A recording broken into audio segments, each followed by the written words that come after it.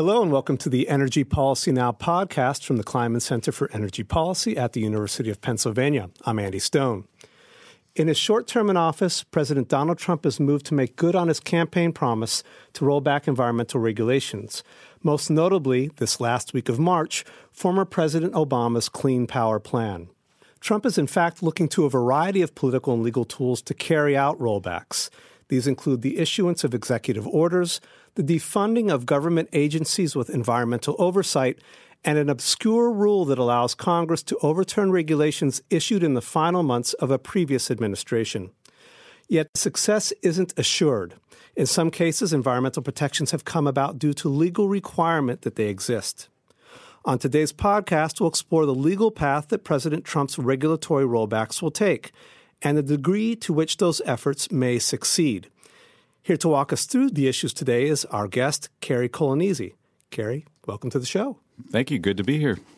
Kerry is professor of law and political science at the University of Pennsylvania and director of the Penn Program on Regulation. He specializes in the study of regulation and regulatory processes and has served as an advisor to the U.S. Department of Transportation and the Environmental Protection Agency. He is the founder of the Regulatory Review, the flagship publication of the Penn Program on Regulation. So, Kerry, just to get started out, the Trump administration's effort to roll back environmental regulations is actually part of a bigger regulatory rollback. What exactly is going on here? Well, the candidate Trump in the election process repeatedly said that he wants to roll back and reduce regulations massively. And now we see President Trump, after the election, trying to deliver on those campaign promises. He was, with his rhetoric on the campaign trail, appealing to Americans who are concerned about sluggish economic growth, about changes in the labor markets, the outflow of manufacturing jobs. Some of these trends are largely systemic, and they're functions of a market economy.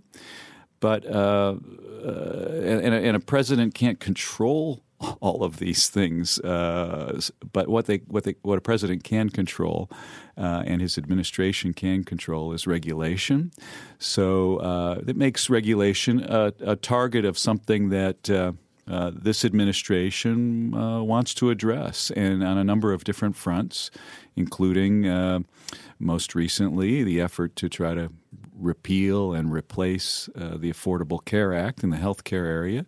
We're also likely to see in the broader sphere of regulation changes in financial regulatory rules as well as rules on the environment and climate. There is a broad range of environmental rules that he's looking to roll back. Is there an overall environmental strategy that he has here?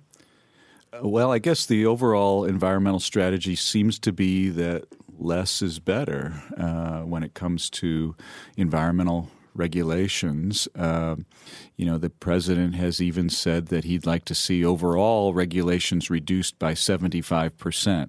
Not clear exactly what that means. What you take as the denominator is not clear, but what is clear is the direction of the administration is to scale back the regulatory apparatus that has built up to protect the public from various environmental harms. And we see the administration moving at this stage on a number of different fronts. First, the president's appointed someone as EPA administrator who's not really enthusiastic about new regulations. Scott Pruitt will be a former Attorney General of Oklahoma and someone who had, in that capacity, been suing the EPA over a number of federal environmental regulations. He's now in charge of the EPA.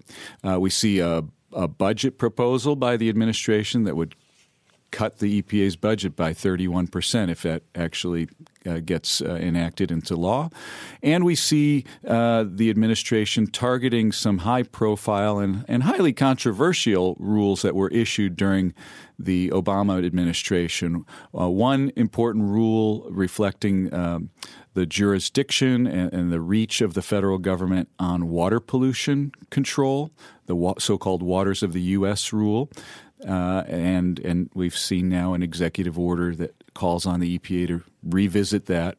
And then, as you mentioned, just this past week, the executive order on climate, which, among other things, is directing the EPA to revisit its clean power plan that the Obama administration had issued. So I think we're going to see, in terms of an overall strategy, very few new regulations developed, and a lot of effort to revisit some old regulations and perhaps rescind those or scale them back in some way.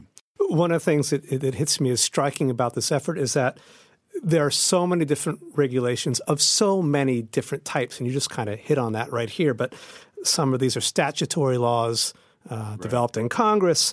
Others are regulations issued by executive branch agencies such as the EPA, the Interior. How does this variety make it more complex, what you set out? Well, yeah, so you're right that I would divide the world of regulations into two. You could divide two parts. You could divide them and slice them and dice them in many different ways. But for our purposes here, I think it's important to distinguish between rules that an agency has complete discretion about whether it should adopt or not. It just has an agency like the EPA may have a general mandate to address environmental problems, air pollution problems broadly, and then it uses its discretion sometimes to regulate or sometimes not to regulate. So that's one type of rule. The other type of rule, as you indicate, is actually mandated by statute. And so coming up in another year or so, here's an example of one of these, that there's a requirement in the Clean Air Act for the EPA to revisit and maybe even tighten up some of its ambient air quality standards that deal with ordinary pollutants that address the public health in cities and around the country, ozone standards, particulate standards, and so forth. There may be some indication that this EPA would actually tighten up in response to that statutory mandate some of the standards, say, on particulate matters, which there's very clear evidence that exposure to particulates can have very serious health harms and even be associated with an increase in premature mortality. So it's possible to see, in response to some of these statutory mandates, the EPA still having to at least consider some new regulations.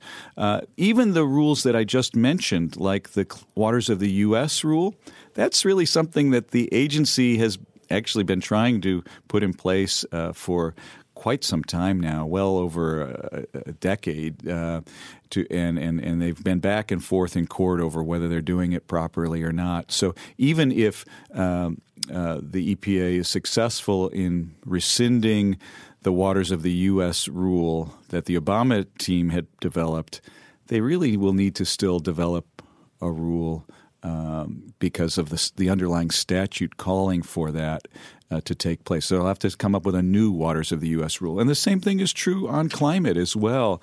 It's been really the courts that have driven the EPA to enter the area of regulating climate change under the Clean Air Act. Initially, under the Bush administration, the EPA said, we don't have authority under the Clean Air Act really to address climate change. But the Supreme Court, in a decision, Massachusetts versus EPA, said, no, you really do need to go forward and look at climate change, and the agency, in response to that court decision, has made an endangerment finding that says that climate change is real and it is something that deserves to be addressed. And that triggered a requirement that the EPA develop automobile emissions and fuel economy standards for dealing with climate effects. There's very similar language about an endangerment finding for stationary sources, and since the agency's made an endangerment finding under the automobile provisions, they're going to be hard-pressed to hold off for much longer without making some kind of endangerment finding or doing something on stationary sources. So, again, there's a realm of regulations that are totally up to the agencies, but then agencies are also operating against a backdrop of statutory requirements that may well prevent the Trump administration from rolling back too far and may even in times require them to do something. Even though, of course, the something that they do will probably be, probably less stringent than what we would have seen under the Obama. Well, I want to hit on that issue, the Clean Power Plan and the endangerment finding. Yeah. Clean Power Plan being kind of the elephant in the room here, if we can call it that. So the endangerment finding applied to mobile sources, cars. Yeah. It didn't apply to what is driving the Clean Power Plan? Yeah, well, the Clean Power Plan is being developed under a provision of the Clean Air Act, technically, Section 111D, for any listeners who are really interested in that level of detail. It's a provision in the Clean Air Act that's been seldom used by the agency, and some say it might not have even really been intended ever to be used for addressing major pollution problems like climate change from power plants. And that's one of the reasons why the Clean Power Plan has been sort of tied up in court over whether that provision is quite right and even intended to provide authority for the Clean Power Plan. There is an endangerment provision for stationary sources if the EPA makes that kind of endangerment finding for stationary sources, and by that I mean factories and power plants and so forth.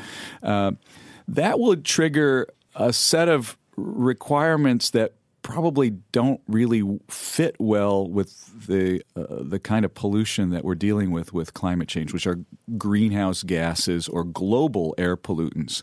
If the EPA makes an endangerment finding under stationary sources, or if a court, which might be more likely, compels the agency finally to make that endangerment finding, then what the agency is supposed to do is develop a national standard for how much CO2 can be in the air. That might be doable, but then states have to come up with plans to get their air within their boundaries below those national limits. The problem with a globally mixed air pollutant, of course, is that it doesn't respect state boundaries. Mm-hmm.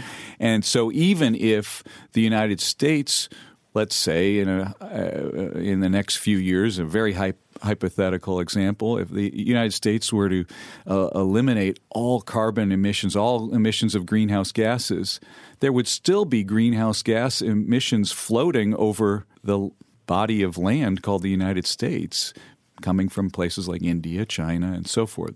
So the whole apparatus of the Clean Air Act has always been one that doesn't fit very well with the nature of the type of pollution that's causing climate change. So it's unclear whether there's a legal basis or a legal requirement for the Clean Power Plan, if I understand correctly. Right, and that's why it's been in court, and the Supreme Court even issued a stay, which means it kind of held up the rule and said, put the pause button on it, and until the courts can figure out. Now, there's also some interesting things going on in that the Trump administration would like the courts to actually extend those stays indefinitely while they work on revisiting the Clean Power Plan, and they're doing this with the Waters of the U.S. rule too.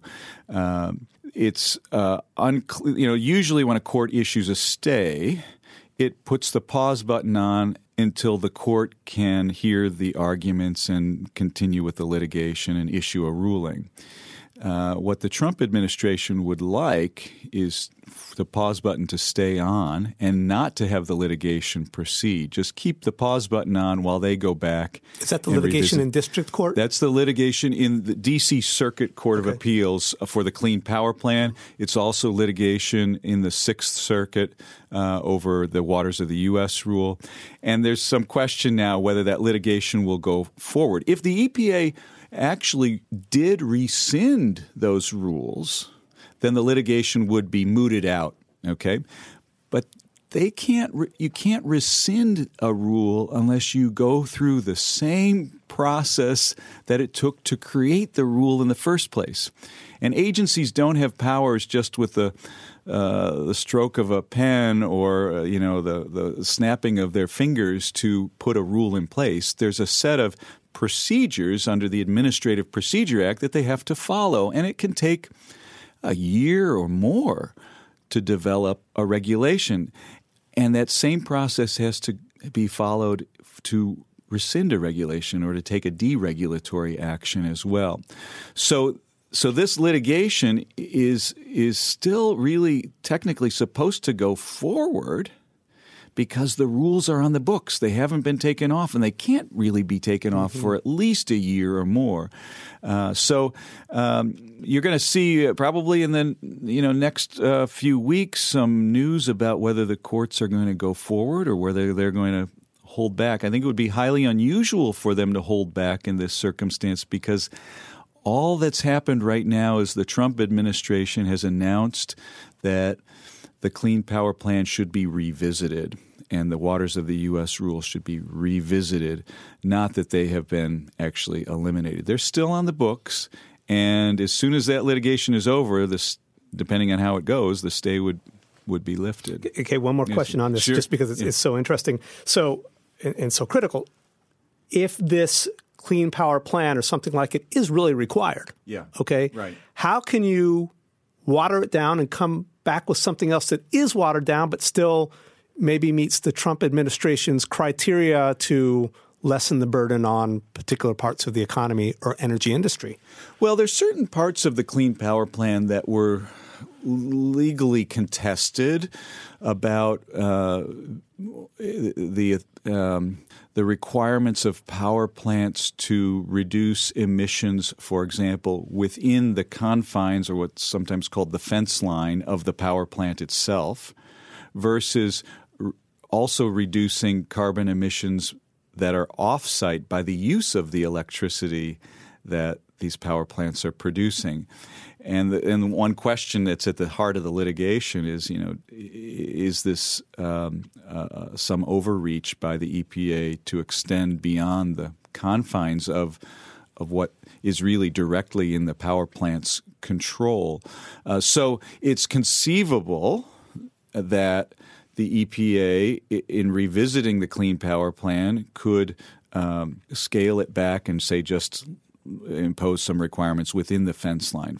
That's an example. Now, it's also possible, though, see, the 111D provision is not a mandatory provision. It's one of those, to go back to my distinction between the kind of rules that are discretionary versus the kind of rules that are mandated by statute. It's really more on the discretionary side. There was really nothing that ever compelled the EPA to go forward and regulate under 111D. They were in some sense being responsive to the spirit of the Clean Air Act as it was interpreted by the court in Massachusetts versus EPA to cover climate, and they were trying to make this statute that was never intended to cover these kind of globally mixed pollutants, try to make it fit. And this was a very creative way of doing so legally. But Pruitt could say, that's not the way we're going to go about it. And because it can take a while to develop regulations, this administration certainly, if it's only a one-term administration, or even if it's just looking at it, the 3-year, 4-year horizon for the first term, they could just really kind of take the Clean Power Plan and sort of roll it back and rethink their strategy and take their time and just sort of run the clock out. The only questions will be whether in those cases where there are mandates such as the provision calling for an endangerment finding under stationary sources, whether groups, environmental groups might sue the administration and say, EPA, you've made an endangerment finding for automobiles. Now you have to make one under stationary sources. Under the Obama administration, no environmental group was going to take that kind of action. Why? Because there was a responsive administration to their concerns that was acting creatively under 111D to do what they wanted to do. But now we're going to see litigation over the rescinding of the Clean Power Plan. That will be happening because to rescind that Clean Power Plan, the agency still has to defend its decision in the same way it had to defend it to create it in the first place. Everything you have to do to create a rule in the first place, you have to do to get rid of a rule too. So there will be litigation over whether the administration has provided enough justification and adequate evidence and in order to meet the so-called arbitrary and capricious test in rolling back the Clean Power Plan. But then there's likely to be litigation over forcing the agency to make an endangerment finding on the stationary source side. It's going to be really interesting to see the legal contortions around this. This is going to play out for some time. And I think, from the bottom line for the environment, of course, is that this is just going to mean, years and years and years of sort of status quo. So for those who, want to see us be making progress on addressing climate change problems, and I think there's a good number of people even in the business community who would think that things are going to be on hold for a long time. There's another front or strategy that the Trump administration is using to roll back regulations, and that's the Congressional Review Act. And that has been used by Congress to overturn some regulations or begin the process of overturning regulations that were passed in the final months of the Obama administration. And these include the rules including preventing dumping of coal mine waste into streams, the Stream Protection Rule, and reduction of methane emissions in energy production. That's the methane rule. How does this work? And there's another interesting aspect to this, which is it says that if these rules are overturned, no substantially similar rule can come to replace them in the future. So if these rollbacks are successful, does that mean the nail's in the coffin, they can never come back? Not quite, but it's going to be difficult. So the Congressional Review Act is a statute that has only been used once before in the period of transition between the Clinton administration and the George W. Bush administration. It applies to rules that are major rules and says that Congress within 60 days has 60 session days within which it could pass resolutions of disapproval, and they're sort of fast-track procedures. They're not subject to the filibuster. So there's procedural efficiencies in Congress to advance these resolutions of disapproval. And so far we've had more than a half a dozen rules disapproved, and the numbers keeps increasing day by day. Rules that have passed have had resolutions of disapproval for them passed by both houses of Congress and signed by President Trump. And you're right to say that when a rule is disapproved in this way under the Congressional Review Act, there's a provision in the Act that says that the agency is precluded then from issuing another rule that's substantially similar. So yes, it does sound like, gee, this is like the death knell of these regulations. They never can come back, and I think. One never wants to say never in the world of law. And there's two paths forward. One is for an agency to go forward and issue another rule that's not exactly the same, but maybe achieves most of the same objectives. Now, we're not likely to see that for any of these rules as long as Trump is president, right? But a new administration coming in could pursue that and test out in court what this substantially similar mean. That's never been litigated. We really don't know what it means. Does it mean, really almost identical, or does it mean, anything related to that same topic? And, I think you could test that and say, no, it's really closer to the nearly identical and not close to the end of the spectrum on the same topic. Second thing that could happen, of course, is that Congress could step in and specifically authorize an agency sometime in the future. Again, won't happen under this administration for these rules, but could step in and say, even though the stream protection rule was rescinded before, we are now going to specifically authorize that. In fact, what you might even find is that a future Congress just says we are putting back into effect legislatively the very identical rule that was developed before. This happened once before. A good example is when the Food and Drug Administration in the 1990s put in place a regulation controlling tobacco, very controversial. Ultimately, it was something that was struck down by the Supreme Court, which said the FDA doesn't have any authority to regulate tobacco products. So it wasn't a matter of substantially similar. It just couldn't touch tobacco products after that.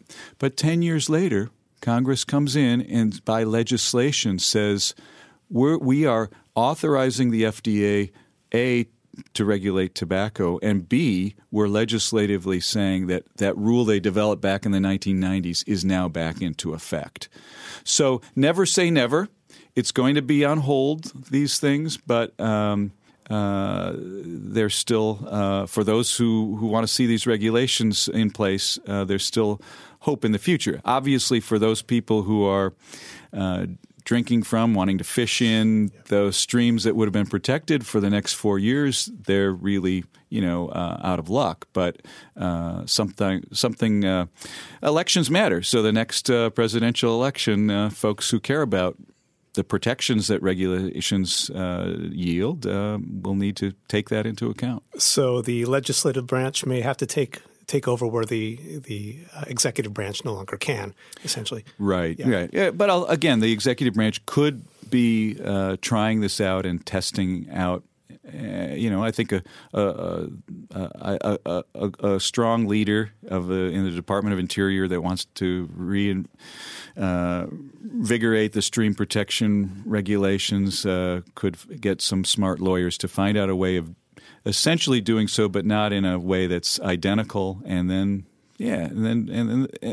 let's see what substantially similar means. Okay, moving on to prong 3 of the approach here is the defunding of federal agencies such as the EPA, ARPA-E, which is the Advanced Energy Technology Development Program, NOAA, and NASA. What impact might these defunding movements have? Well, they could be very significant in a number of respects. So you mentioned not only EPA, but agencies that are involved in continuing to do research on climate change.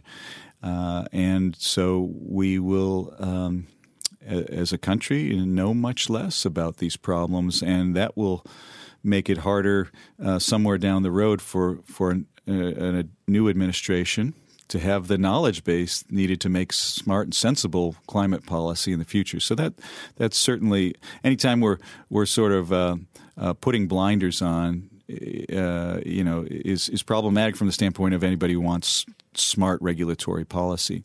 With EPA's funding cuts, which the Trump administration has proposed over a 31% cut so far, and I understand there might be some further cuts that they want to propose coming forward, that will mean not only reductions in research, but also reductions in resources to enforce environmental laws. So even if rules aren't taken off of the books formally, if they're no longer enforced, then it's almost as if in effect they have been rolled back. There could be lawsuits around that, though, right? Well, there are provisions in most environmental statutes for what are called citizen suits, and this was put in place. These were put in place by Congress after the Reagan administration, when there was a similar rollback in enforcement resources by EPA, and they allow any environmental group or community group that's affected by the pollution that a company might be emitting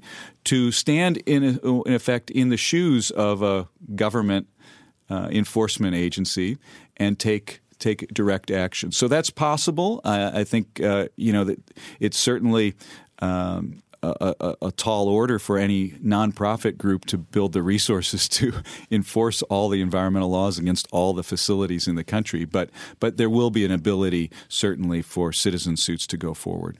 There's another interesting aspect to this I just wanted to bring up. Trump has also instructed agencies to identify rules that inhibit domestic energy production. It's kind of ambiguous, but what could this lead to? Well, I think it may mean that with hydraulic fracturing, we'll see, very few new regulations that might address any environmental impacts that might be occurring through that process. I think there's concerns about with fracking the methane leaks, which are a climate pollutant, and we're seeing also in the president's climate policy a desire to revisit and roll back control of methane emissions as well. Again, it comes back to your earlier question about what's the strategy here. Well, it's a strategy of less regulation. Mm-hmm, mm-hmm. Okay, here's an unfair, impossible to answer question for you. Okay, what's the administration's batting average going to be when all of this is said and done? Well, first of all, I should say that what we've been talking about so far has largely been a set of announcements and pronouncements by the administration, and so we haven't yet seen too many direct actions that have taken place. What are some of the direct actions? The climate executive order from earlier this week did rescind some earlier executive orders and presidential and White House guidance materials on climate change for the federal government. So those are gone. And we've actually had some decisions on infrastructure projects like the Keystone XL and the Dakota Access Pipeline that have been approved. But a lot of the other regulatory changes and the budgetary changes have yet to go into effect. So it is a bit of crystal ball gazing here. For those who want to say, if you want to really press me on this, and those listeners who are really interested in knowing where we'll be in another 4 years, I think it's interesting to note that this administration has largely been proceeding through executive action. At this point in time in most administrations, a president newly elected coming into office, they're usually working really hard on legislative changes. They've got goodwill behind their back, right? Right. But this president has low popularity ratings. And now, after the sort of debacle with the recent attempt to repeal and replace Obamacare, they've got a big legislative loss on that column, and they're pursuing a strategy that you would usually see presidents take in their second term or when they don't have a majority in Congress of their same party. Here we have a president first term with majorities in both houses of Congress, and they're really just pursuing this executive game. Well, Obama did this at the end of his administration. Exactly. When he didn't have Democrats in charge of the House or the Senate, right? So he shifted to that. And so what we're seeing is a lot of, right now, efforts to roll back the executive actions that Obama took. And if indeed that's the most this administration does, then a new president can come in and reverse course again administratively. Or if this administration actually politically loses even more support, and the Republicans lose control of the Senate, and weaken their majority in the House. If the composition of the legislature changes and we get a new president, then maybe that new president can make some legislative changes. I mean, I think there's a good case to be made that. Again, because of the way climate change as a problem is occurring, that our current laws really aren't addressed to that. There's a good case to be made that we need new legislation on climate change. The good news to those who want to see this from the way the Trump administration is proceeding is at least they're not looking for legislative changes that would lock in kind of an anti-environmental or anti-climate change approach. Not to dismiss or diminish the impacts of what they are doing, but in terms of what a new administration would be able to do, and I know this is seems like forever to be talking about 4 years down the road, if that would be the earliest time, but it is useful since you ask, looking back, where will this administration be? If that's it, I think it will have made some really significant shifts backward in terms of environmental protection, but it will nevertheless have only done so in a way that a new administration could relatively easily reverse and try to rebuild. Now, it can take a while. I know after the Republican efforts under the Reagan administration to decrease the funding of EPA, it took a long time for EPA to kind of rebuild the morale and the momentum to be a vigorous enforcement authority. But those things are manageable to an extent that serious legislative change is hard to overcome, as this president has seen already with the Affordable Care Act. But one final question Sure. I have to ask you. The states, Yes. and I'm particularly thinking about California and its air waivers for protection of air quality. What can the states do collectively or amongst a number of states? I'm thinking Massachusetts, New York, California, to hold their own and to create some reverse momentum here. Well, certainly they can, or at least to try to keep some momentum moving forward in the climate area. If the EPA is not going to go forward, states can, and they already have developed various regional trading regimes for carbon emissions. Obviously, they don't cover the whole country, but they are something. And California seems pledged to move forward on the climate front. And with respect to automobile emissions, that's another area where California has traditionally had a waiver from federal standards or ability to get a waiver from federal standards. And I think you want to be watching ahead for what's happening in the states, definitely. We've been talking with Kerry Colonnese, professor of law and political science at the University of Pennsylvania and director of the Penn Program on Regulation. Kerry, thanks for talking. Thank you, Andy. Good talking to you. And thanks to our listeners for joining us. At this point, I'd like to ask for your help in getting the word out about energy policy now. If you enjoyed this episode, please give us a positive review and a 5-star rating on iTunes. That will help bring new listeners in. And if you have any comments or suggestions regarding this podcast, please write and let us know. Our email address is kleinmanenergy@upenn.edu. Have a great day.